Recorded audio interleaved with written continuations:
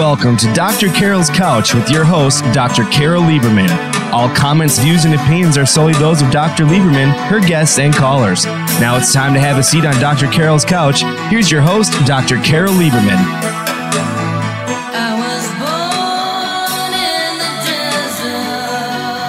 And welcome to today's edition of Dr. Carol's Couch. I'm your psychiatrist host, Dr. Carol Lieberman. Well, I have a very interesting guest for you, and since it is the first show of the new year, Happy New Year, everybody. Welcome to what I hope will be your most fabulous year in 2018. And I thought I would give you all a break instead of haranguing you with talk of terrorists and so on, which, you know, since I am the terrorist therapist, I thought I would start the year with something a little more positive. And this is a story. My guest is a woman who has written a new book, and it is the story of her life, and it is a story of overcoming dramatic odds, and I mean that literally, dramatic odds, being born to a schizophrenic mother, growing up with a schizophrenic mother until she was 40, until my guest was 40, and which is a long time. And then, well, I'm not going to give, this is a spoiler alert. I'm not going to say anything more than that. But her book is called Optimal Distance, and it is a divided life, and she's actually written two books, a first half and a second half. But I wanted, before I introduce her and she starts, sharing her story, very personal, intimate story, I want to tell you how I found her. I typically find guests in lots of different ways. I get bombarded by a ton of publicists sending me emails, talking about their clients. And I also, in my daily life, as I go around and I meet people and I think that they have a very interesting story or an interesting advice or something interesting to talk about, I'll take their card and I'll contact them. And just then sometimes I just I do my own rants when things in the news just get to be too crazy, and I want to provide an island of sanity for you by analyzing them, and that includes stuff in relation to terrorism. So all different ways, but this is a very unique way. One of the things I do is that I've set up a Google alert. So in other words, anytime my name appears on the internet, whether usually it's being quoted in some kind of article or another, I get a Google alert, and I know to click on the link and to find the article that I've been quoted in, or whatever other story it is that in relation to me. Well, so I got a Google alert so the Google alerts, don't necessarily just get the exact name and the exact spelling. So I got a Google alert, which was for a Joan Carol Lieberman, Carol without the E, Lieberman. And that got me very curious, and I clicked on the link and found this woman, today's guest, Joan Carol Lieberman, who I will call Joan for the rest of the show, who has written this really fascinating book about her life. And that is so obviously it's serendipitous, and she is meant to be on the show. So welcome to the show, Joan Carol Lieberman. Thank you. Thank you for having me. Well, let's kind of start, let's start at what made you write the book to begin with, which starts with you being a finalist for the Bakeless Literary Prize and being invited to attend the Bread Loaf Writers Conference in 1999. Now, what is the Bakeless Literary Prize and the Bread Loaf Writers Conference? Is that when you write something about making bread? Well, Bread Loaf Writers Conference is considered the number one writers conference. That I didn't know at the time, but it's a place that it was actually founded by Robert Frost, and it goes back. It has a very prestigious faculty, and you have meetings when you're there with publishers and with agents, and you also, it's basically a marathon of readings and lectures, and I thought you went there to write, but I was wrong about that. And it's just a fluke that I got there. The Bakeless... Well, what did you write that got you the prize? I have to go back a bit. There's a writer from Utah named Terry Tempest Williams who has quite a number of books. One of her first ones was a book called Refuge, which was about the death of her mother and grandmother from breast cancer. And it had a very powerful effect on me. It came at a time when I was quite ill, and it just got me back in touch with my Utah roots. I was born there. And so she was the judge for the Bakeless Literary Prize, which is a prize that was started by a woman named Catherine Bakeless. Probably she didn't spend her time cooking. Maybe she was a writer. I don't know. But the fact that I had met Terry when she came to where I live, the town I live in Boulder, Colorado, to record the audio version of Refuge, and I was introduced to her and had breakfast with her. And so a few years later, I ended up in South Florida caring for my Jewish mother-in-law as she was dying from breast cancer. And so I decided to send Terry my diaries from Florida, and hoping that she would have at least a laugh or two, because they were sort of funny. I thought she'd be paid for the time she was spending reading them, so it wouldn't be a big imposition on my part. And I wasn't serious about competing for the prize. That wasn't my goal. It was to just reach out to her and let her know what a powerful impact she'd had. And these were the diaries that I wrote to keep myself sane while I was in Florida. But I have been a diarist since I was 5 years old. And yes, that's what I was wondering, from which time span. So it was the time that you were caring for your mother-in-law with breast cancer. Okay. Yes.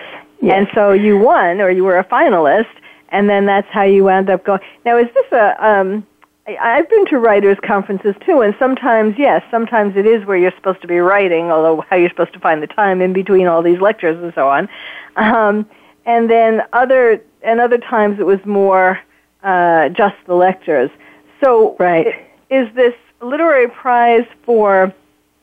Well, if there were 3 finalists that year, they didn't issue the big prize, which is they publish your book. And so mine was definitely not a complete manuscript or ready for publication, but I think they liked the writing, and so I was invited to come as a scholar, a Bakeless scholar, they call it. Oh, that's great! And that's where you met. And that's where you met this woman who kind of guided you with your book, and ultimately became the way that it wound up getting published. Not through Bakeless, but directly.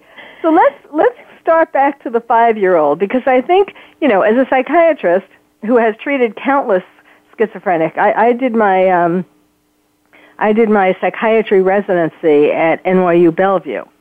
Needless to say, there were many schizophrenic patients over the years, and since then, too, for that matter. And so, being raised by a schizophrenic mother certainly does have its challenges, and that's where this optimal distance title comes in. So tell us about that, starting from childhood. I'm a full-blooded Gentile, is one way to think of it. My mother was a descendant of Mormon pioneers, and she lost her faith in Mormonism during the Depression and turned away from it. But it's just a fluke that I came into embodiment or whatever. My father was born in Newark, New Jersey, and his mother was sent to Ogden to live with an aunt after both of her parents died. And she wanted to go back there, so she took her 3 children, and she was pregnant with her 4th, and went back there with her husband, who was Jacob Lieberman. And his father was a cousin of Simon Bamberger, who was the first and only, so far, Jewish governor of Utah. And Simon gave him a job, and they got settled and so on. So my mother's first kind of professional job after business school was at Utah Power and Light, and the person sitting next to her was Alice Lieberman, my father's sister. And she said after a few months, "Hey, would you mind going out on a blind date with my brother?" And my mother said, "I guess so, you know." If she said no, I wouldn't be here. So it has all the fateful pieces of it. And in a way, my father was a perfect match for my mother. I mean, she was very beautiful and charming and flirtatious, and he proposed on the 3rd date. He was 29 years old, which was old then for marriage. And she said, "Well, I can't get married till I have a black nightgown, a black lace nightgown." So he went to ZCMI, which is the oldest cooperative store in America, I think, and paid $100, which was a lot of money in 1941 for a black nightgown and peignoir robe to go with it. And that outfit was legendary among her sisters. They thought it was a ridiculous price. And so they got married. It's kind of, and how old was your mother at the time that she got married? She was 21. So it's kind of interesting. I mean, when was she diagnosed with schizophrenia? She may have been showing some promotal symptoms at that time. Well, yeah, that's kind of what I'm thinking, because typically one wears a white peignoir. Yes, to get married, and that does seem a bit idiosyncratic, shall we say? Yes, to ask for a black one. Yeah, well, even more idiosyncratic is she wore it the first night. She put it on briefly of their honeymoon, and then took it back to ZCMI and told them that it wasn't quite right for her. And she never kept anything anybody ever gave her. Nothing was ever quite right. So she had a very hard time. My father had been, he was an entomologist for the U.S. Department of Agriculture. And when they met, he was working in Yuma and used to come to Salt Lake, which is a long drive, for the weekends to see his mother and sister. And but right before they got married, my father was assigned to go to Delta, Utah, and to do some of the first tests using DDT for agricultural purposes. It had been, used in fighting during World War II to control bed bugs and lice and other kinds of things, but it hadn't been used on alfalfa and other agricultural products. So he was assigned, and this is a town of 1,000 people then, all of them Mormons. And my father showed up, and both by surname and looks, he didn't. He stood out, and my mother also. So initially he brought his wife home to the Southern Hotel on Main Street, which was filled with cockroaches. And, they set up housekeeping there and finally got a rental house and settled in. And my mother had terrible allergies. They were married in March, and by June, she was living back in Salt Lake with her parents. And she came back in the fall and then had a severe asthma attack, and it turned out that that was from pregnancy hormones.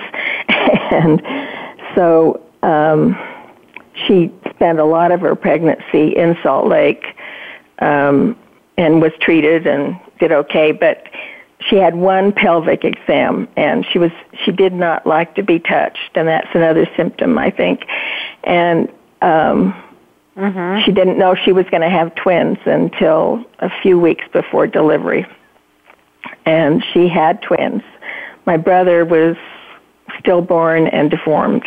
And she had wanted a boy very badly. And retrospectively, I see this as sort of the trigger that pushed her over. From then on, it was clear that she was although nobody had, first of all, the Delta Hospital was a garage with a sign on it. There was one doctor, Dr. Bird there, but the options for care were very limited. And my father, bless his heart, had grown up feeling that he was vowing that he was never going to leave his wife or child because his father had left. And so there was a little reaction formation going on there. And anyway, she really wasn't treated until I was 20 myself, yes. With any kind of medication. And Thorazine had been developed by then. And I came back from being in Europe and Africa, and she tried to kill me the first night I was home. Well, wait, before we get to that, so when you were, but talk about when you were a child growing up. So, yes, it was really only the 70s or the 60s, Thorazine was the first drug, antipsychotic, that was used. And, so this was, let's see, so you were born when? What year? 1942. I'm 75 years old. Okay, so 42. So she was 23. She was what? She was 23 when she had me and the onset came. Yeah. So so did she? So without medication, first of all, the treatment for schizophrenia these days is medication and psychotherapy. Right. So without any medication, which is, oh my God, it's already 20. Oh dear, I don't want to take a break yet. Without any medication for the symptoms, that is really a very, she would have been very volatile with hallucinations and everything, which we will come back and hear when we take a break and get back to my guest, Joan Carroll Lieberman, whose book is called Optimal Distance. Actually, it's 2 books. There's part 1 and part 2. So stay tuned. You're listening to Dr. Carol's Couch, and I'm your psychiatrist host, Dr. Carol Lieberman.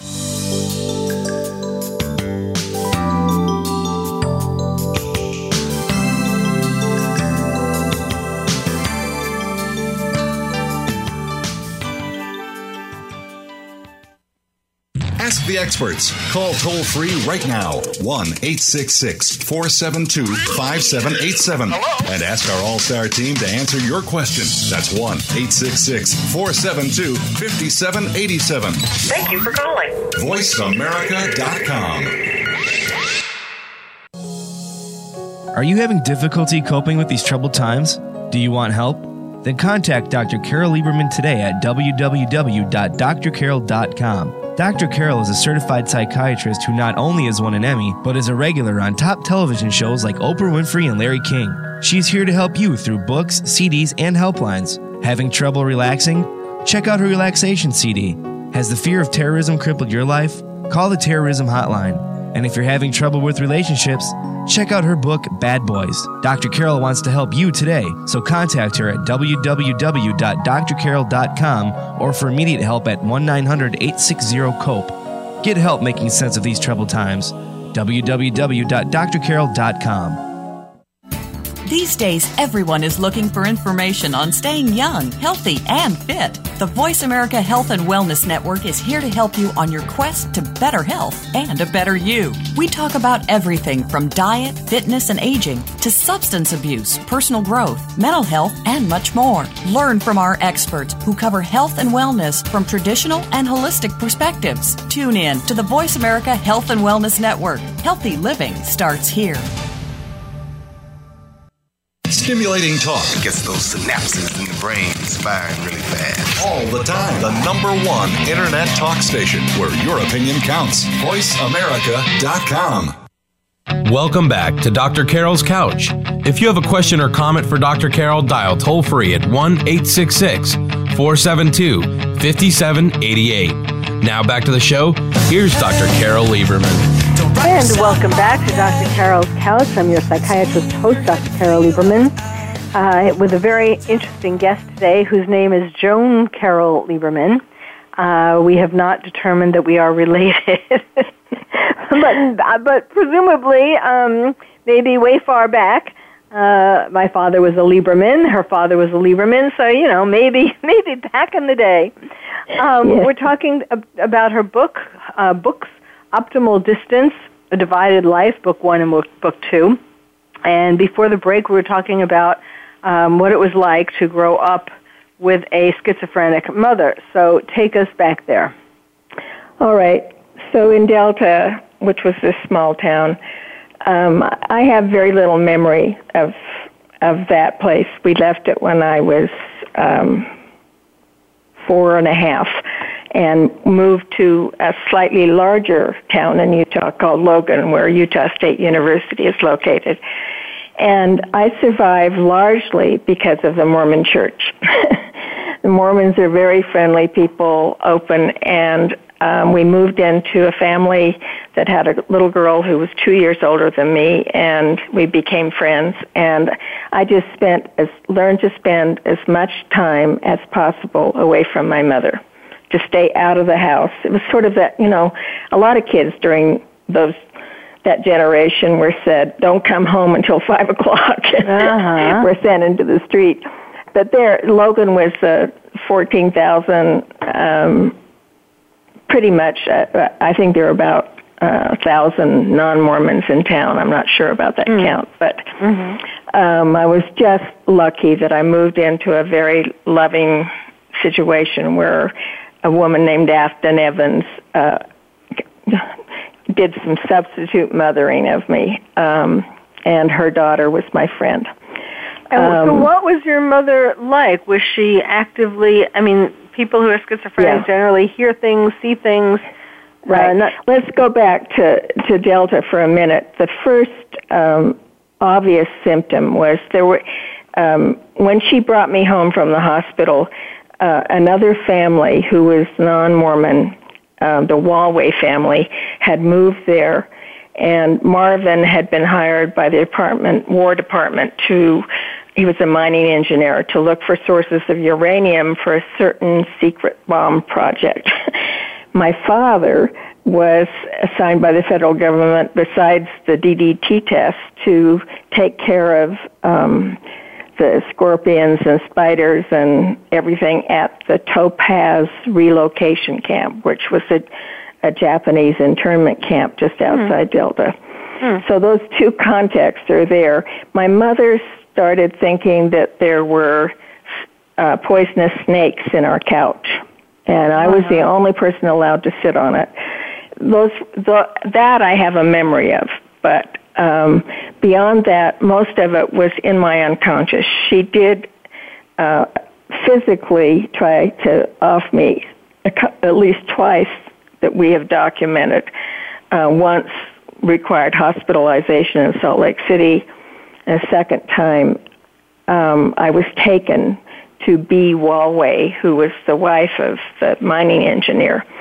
And she had a daughter named Mary Kay, and who was 4 months older than me. And she was trained as a nurse and took care of me after a pretty horrific experience where I was abandoned at Topaz, outside of the Topaz camp. So your mother left you there, took you there? Well, she had abused me at the house first, and then drove out there looking for my father, and she was imagining that he was there, but he was way out of town in St. George, and I managed to escape by crawling out the back of the car, out the back door. It's a long story, and I didn't know this for years. That part was just in my unconscious, and it took me. I still had a hard time believing it, but wait, believing which part, that she was abusing? That I couldn't hold the experience.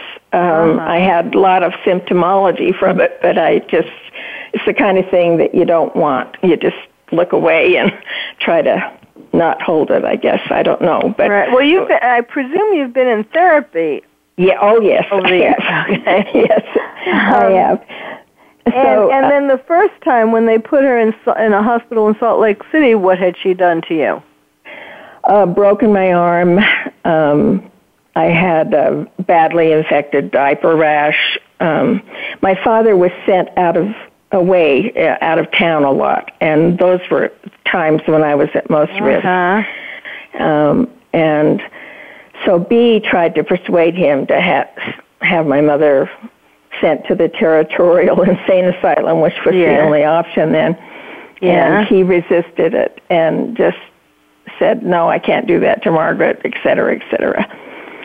So in Logan, because I had the luck of being next to a family that opened their arms to me, I could keep my distance in a way that kept me safer.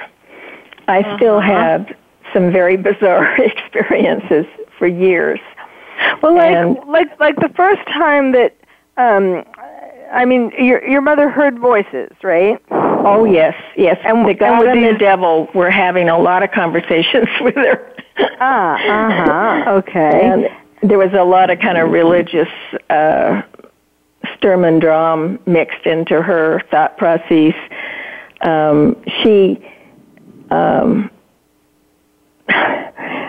I don't know.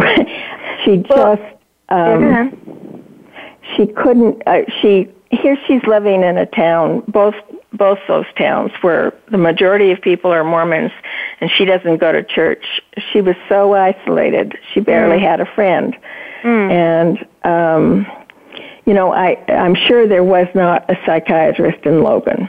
Right. There certainly were some in Salt Lake and in Provo where the insane asylum was, but I don't know where she would have turned.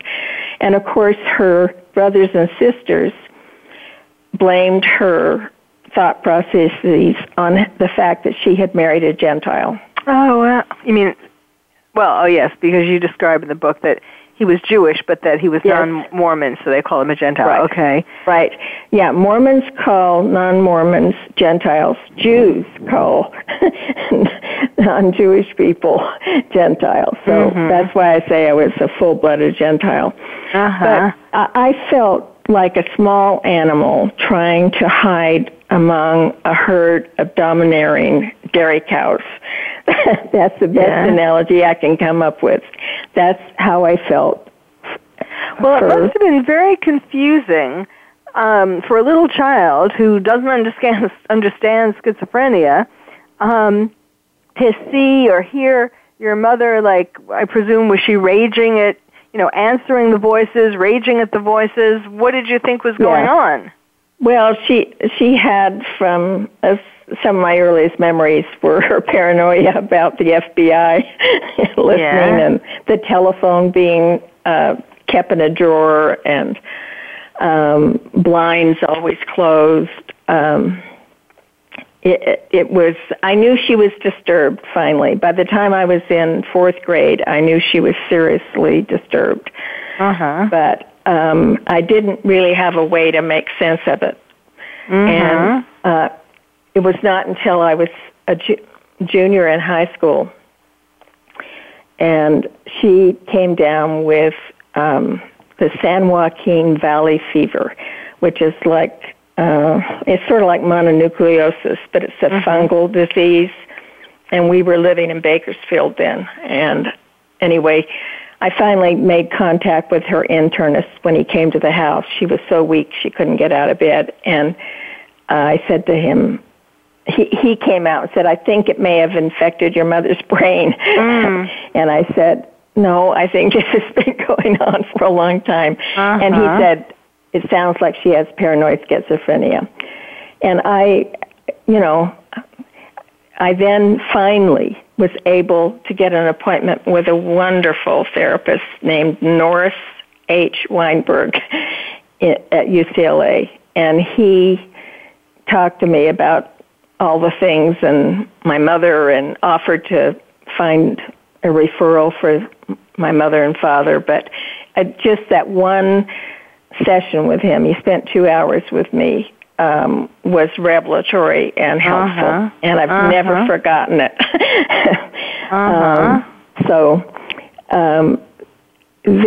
The problem with discovering the name of it was that this was the era of the perverse mothers. They were blaming schizophrenia on parents, on mothers in particularly. And I don't know whether you remember from your training. They were called refrigerator mothers.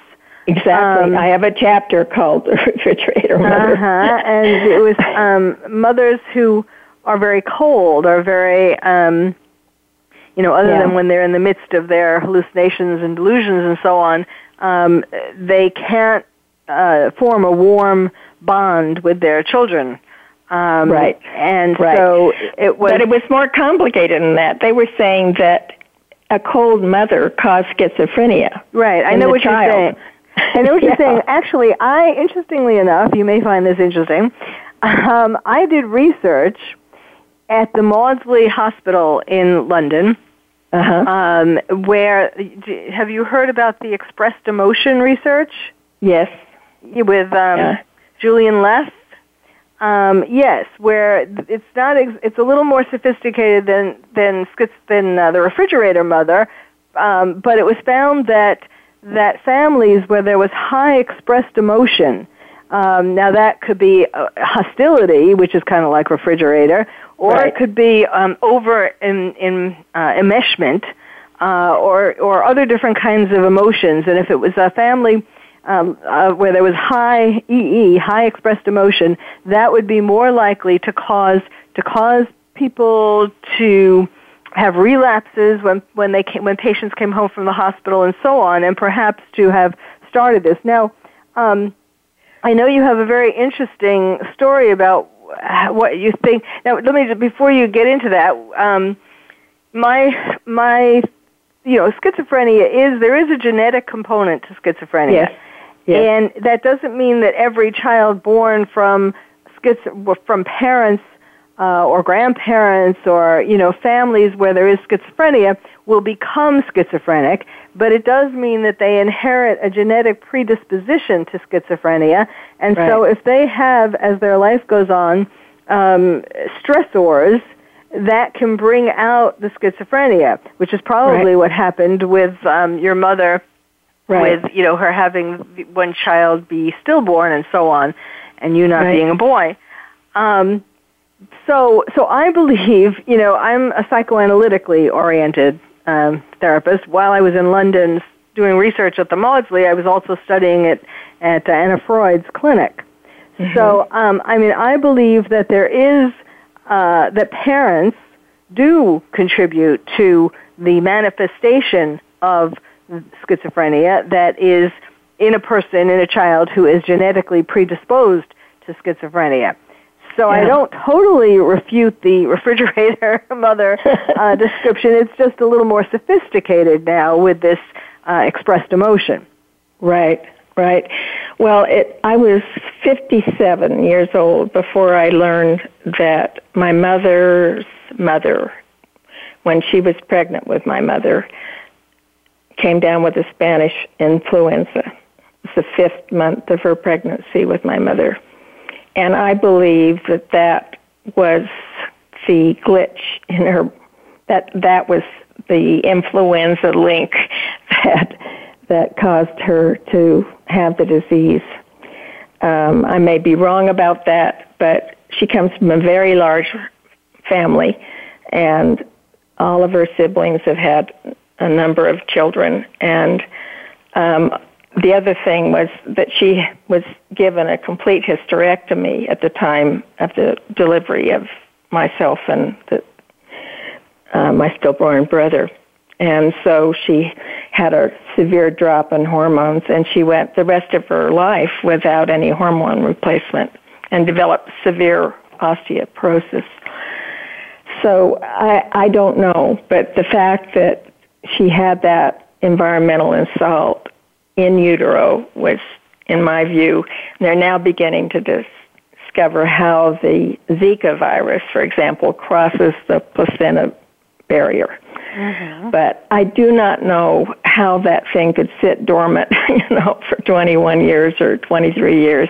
The fact that it comes on so suddenly, at least I've seen it onset suddenly in the children of some of my friends, all of whom were very intelligent kids with great upbringings, and then overnight it. Well, yes, 20. Usually, the ages from about 18 to 24 are the prime ages for when schizophrenia manifests. Yeah, my mother was 23. Yeah. Were you trying to say that? So she came from this big family, and nobody in the whole family has any kind of mental problem. Well, they're Mormons. Well, that, the whole idea of magical thinking is very big in Utah, in my view. But I was baptized a Mormon. I discovered that they had the perfect plan for me because they had something for you to do at the ward house every day of the week. That kept me, again, at an optimal distance from my mother. And I went alone to my baptism at the Logan Temple. You have to have a bishop's recommend to get in, and my parents were eternally excluded from that. And then I, as an adult, by the time I had my first child, I wrote and requested excommunication and had a bishop's trial. And if their sentence is correct, I'm going to burn in hell for eternity, but I'm trying to ignore that. So my book does give a lot of information about Mormonism. So if people don't understand what it is or don't know some of the things, it does it through a long way. In fact, it includes a letter, speaking of terrorism, to Osama bin Laden, suggesting that he might like to visit Utah. And who was that letter from? Yeah, it's from me. I wrote him because he was on my mind. I see. So. Okay. Oh, God, we have to take another break. Okay. My guest is so interesting. Her name is Joan Carol Lieberman. Her books are called Optimal Distance, Part 1 and Part 2. And we will be right back and continue with her really fascinating story of great courage in living through this and becoming successful on her own. So stay tuned. You're listening to Dr. Carol's Couch, and I'm your psychiatrist host, Dr. Carol Lieberman.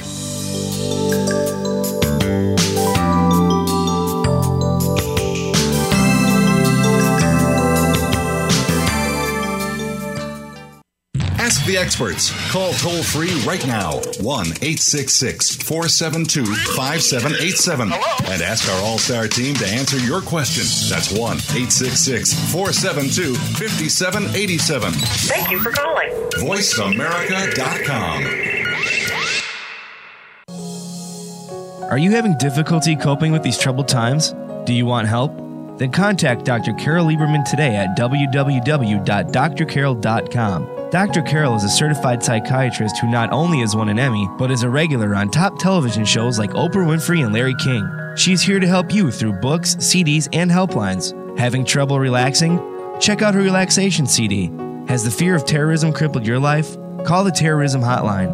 And if you're having trouble with relationships, check out her book, Bad Boys. Dr. Carol wants to help you today, so contact her at www.drcarol.com or for immediate help at 1-900-860-COPE. Get help making sense of these troubled times. www.drcarol.com. Now there's a new destination for video content, VoiceAmerica.tv. Just like our radio channels and so much more. Voice America Variety, Health and Wellness, Business, Sports, Green Talk, Power Up Motorsports, and Seventh Wave Network now have their own video channel components. Plus, check out exclusive programming, including movies, music, educational courses, science and history, current events, and short features. High-definition, premier quality programs available 24/7. VoiceAmerica.tv. If you think you've seen online TV like this before, let us surprise you. The Internet's #1 talk station. #1 talk station. VoiceAmerica.com. Welcome back to Dr. Carol's Couch. If you have a question or comment for Dr. Carol, dial toll-free at 1-866-472-5788. Now back to the show. Here's Dr. Carol Lieberman. And welcome back to Dr. Carol's Couch. I want to get right back to my guest, who is Joan Carol Lieberman. And her book is called Optimal Distance. You're hearing, and it's part 1 and part 2, 2 books. You're hearing about where that title comes from. Originally, actually, it comes from keeping optimal distance from her schizophrenic mother to keep herself safe and not more traumatized than it was. I wanted to just mention that during the break, Joan was saying that her mother was given Benadryl because of her allergies, and that's interesting because that is a that's a happy circumstance in that because at least that helped somewhat because that's has a side effect being a sedative. And, yes. In the early days, that is, before Thorazine, that is what people with schizophrenia and other mental problems were given just to calm them down. So that obviously helped some to keep her, from acting out as much and as violently. So take us to when you came back from school and traveling in Europe and volunteering in Africa. You were really trying. Optimal distance was Africa. You were really getting away. Tell us about bringing her to the mental hospital. Well, it was the first night I was home, and I had been volunteering as a medical assistant in Africa, and I had read a lot of French medical texts in preparation for that assignment, and I knew more about schizophrenia, and in fact, the French were a little ahead of us. It was in France the first place that started to use Thorazine for schizophrenia. So I just said, okay, this is it. And I managed to trick her to get in the car and drove her there without her knowledge. And they were expecting her, and she was hospitalized. And we weren't allowed to see her for 48 hours. And we came in, and the first thing she said was, "It's so quiet in here. There are no voices. Where are they all gone?" And I just thought, oh, thank God. She's like many schizophrenics. She had a very hard time staying on the medication. She eventually was treated with Haldol, and I was greatly relieved when the injectable form came out and lasted for 2 weeks, and I could kind of know where she was.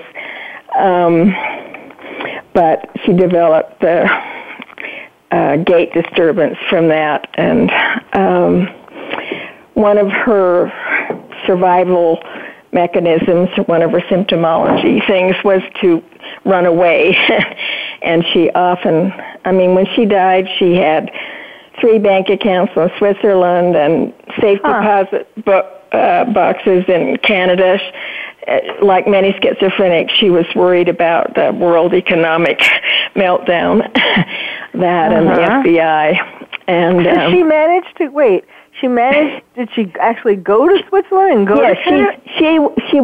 She didn't go to Switzerland. She just, I don't know how she did that, probably with her broker who sold her a lot of penny stocks and stuff. Yeah. But she would get in the car and say, or she'd leave the apartment or house with my father and say, I'm going to the Westminster Mall. And sometimes she did.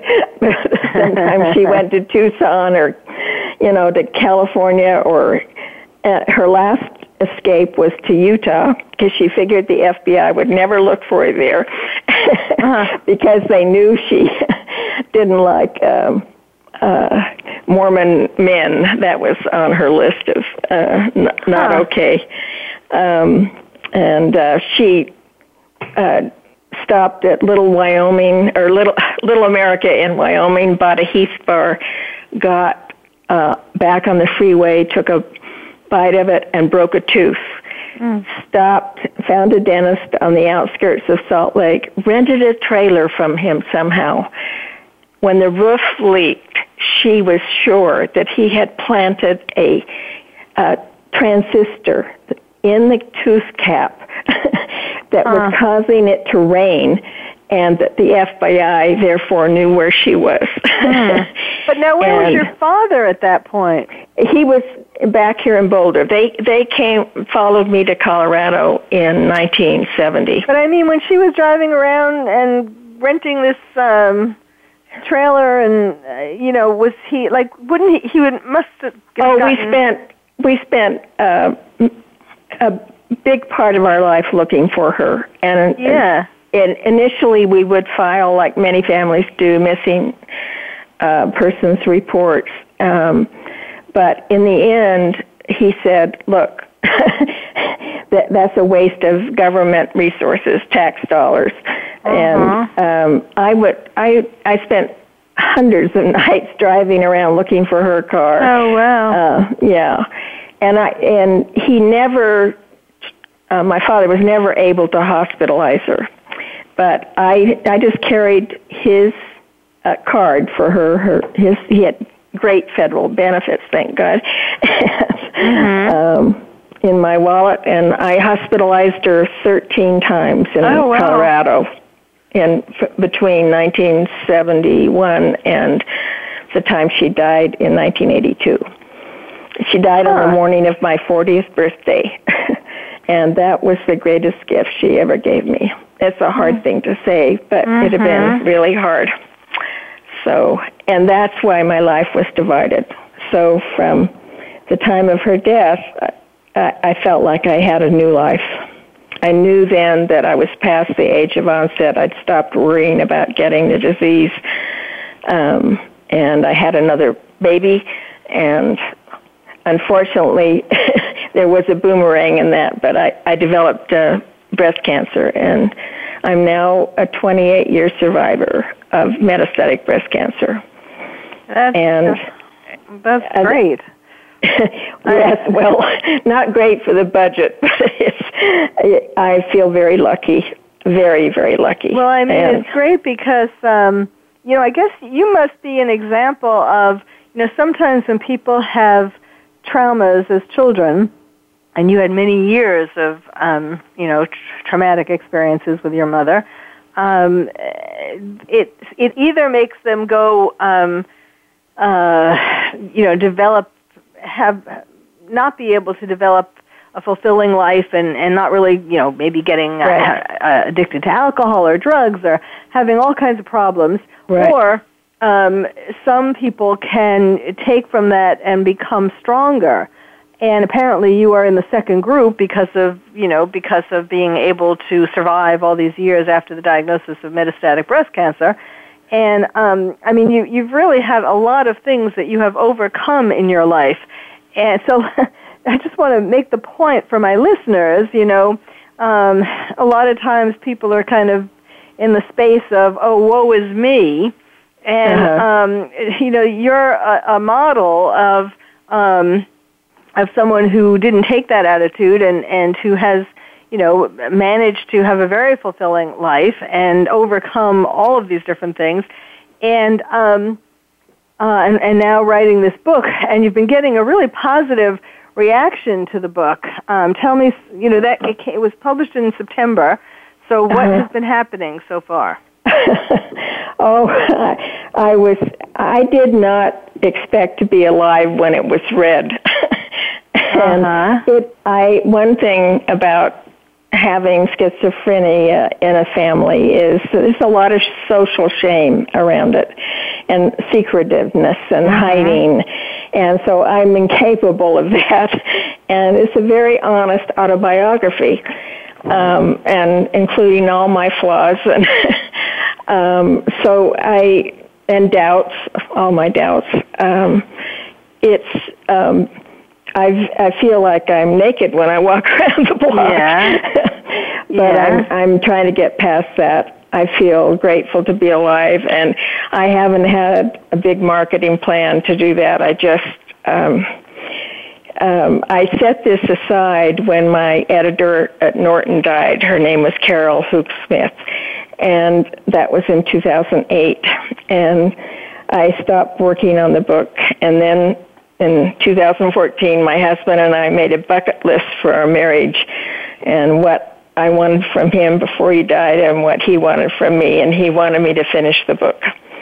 Well, good for him to make that, because, who knows? I mean, yes, that really is very courageous of you you're right, that people kind of tend to feel ashamed, even though, of course, it certainly was not your fault.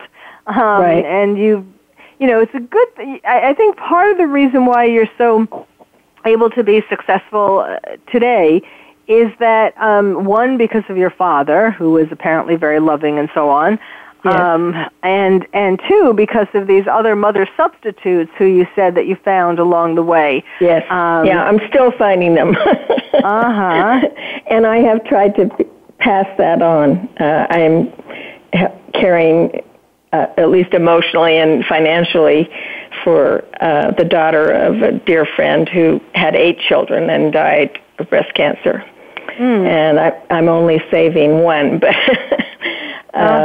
she's in a doctoral program for clinical psychology at the University of Colorado, and I'm very proud of her. So, well, and you had taken pre-med in college, and that's how you wound up going to Africa as a medical assistant. Right. Well, after I saw Dr. Norris H. Weinberg at UCLA, I said, that's what I want to do. I want to be a doctor and save lives just like Dr. Weinberg. Because I felt like he had saved my life. Yes. And so I had that goal for a long time, and I had a child the first time. I got pregnant the first time I made love, which tells you a little bit about Utah's health education program. I can't believe it. I didn't think it was sex, actually. But, anyway, the first week back as a working nursing mother, I realized I couldn't keep up with the pre-med, and I switched to industrial psychology. So, and that's what and you've been working as a manager. I see that we're running out of time, and I want to make sure that you have a chance to tell people where you would like them to go to get the book. It's available on Amazon or at any independent bookstore. I mean, they can order it through that, and Barnes and Noble. And also on your website. Yes, and there are buttons on the website people can click on. So and the website is optimaldistance.com. Very easy. That's the name of the book, Optimal Distance, and the website is www.optimaldistance.com. Yes. Well, thank you for sharing these really personal stories. I mean, I can only imagine how. No wonder you had to make 2 books, because the drama, as I said at the beginning, actually, the drama must have been. I could see this becoming a movie. Have you tried? Yes. Have you thought about trying to get this to become a movie? Somebody who read it in New York felt the same way and made contact with somebody about that, but I'm on 15 medications, just holding on here, and this was a huge effort for me to finish this. So maybe my husband could, but it'd be hard for me. So well, it's not really. You don't really have to have anything to do with it once you sell the book. They can kind of take over from there. It's not like it's going to take a whole. I mean, yes, everybody wants to be involved with how their book is put on the screen, but you don't have to be. You don't have to let that be a stumbling block. Yeah, I think you must have a lot of detail. I think it's difficult to have an appealing mentally ill person. I mean, Beautiful Mind is a great example. Or, yes. Silver, what was that? I can't remember the name, with Jennifer Lawrence. And so it takes a while, but somebody's maybe thinking about it. So, yes, I would imagine so. So mostly, I hope it encourages people to get things better in our mental health system. Yes. So yes, this and disease affects 1 out of 100 people, and that's an epidemic. Yes, yes. I'm sure it'll give courage to a lot of other families. Again, the book is called Optimal Distance by Joan Carroll Lieberman, and it's optimaldistance.com. So, Joan, thank you so much for sharing your story on Dr. Carroll's Couch. Thank you for having me. And thank you all for listening. You've been listening to Dr. Carroll's Couch, and I'm your psychiatrist host, Dr. Carroll Lieberman. Thank you for joining us on Dr. Carroll's Couch. Join us next week at 1 p.m. Pacific Time for another installment of Dr. Carroll's Couch. We'll save you a seat.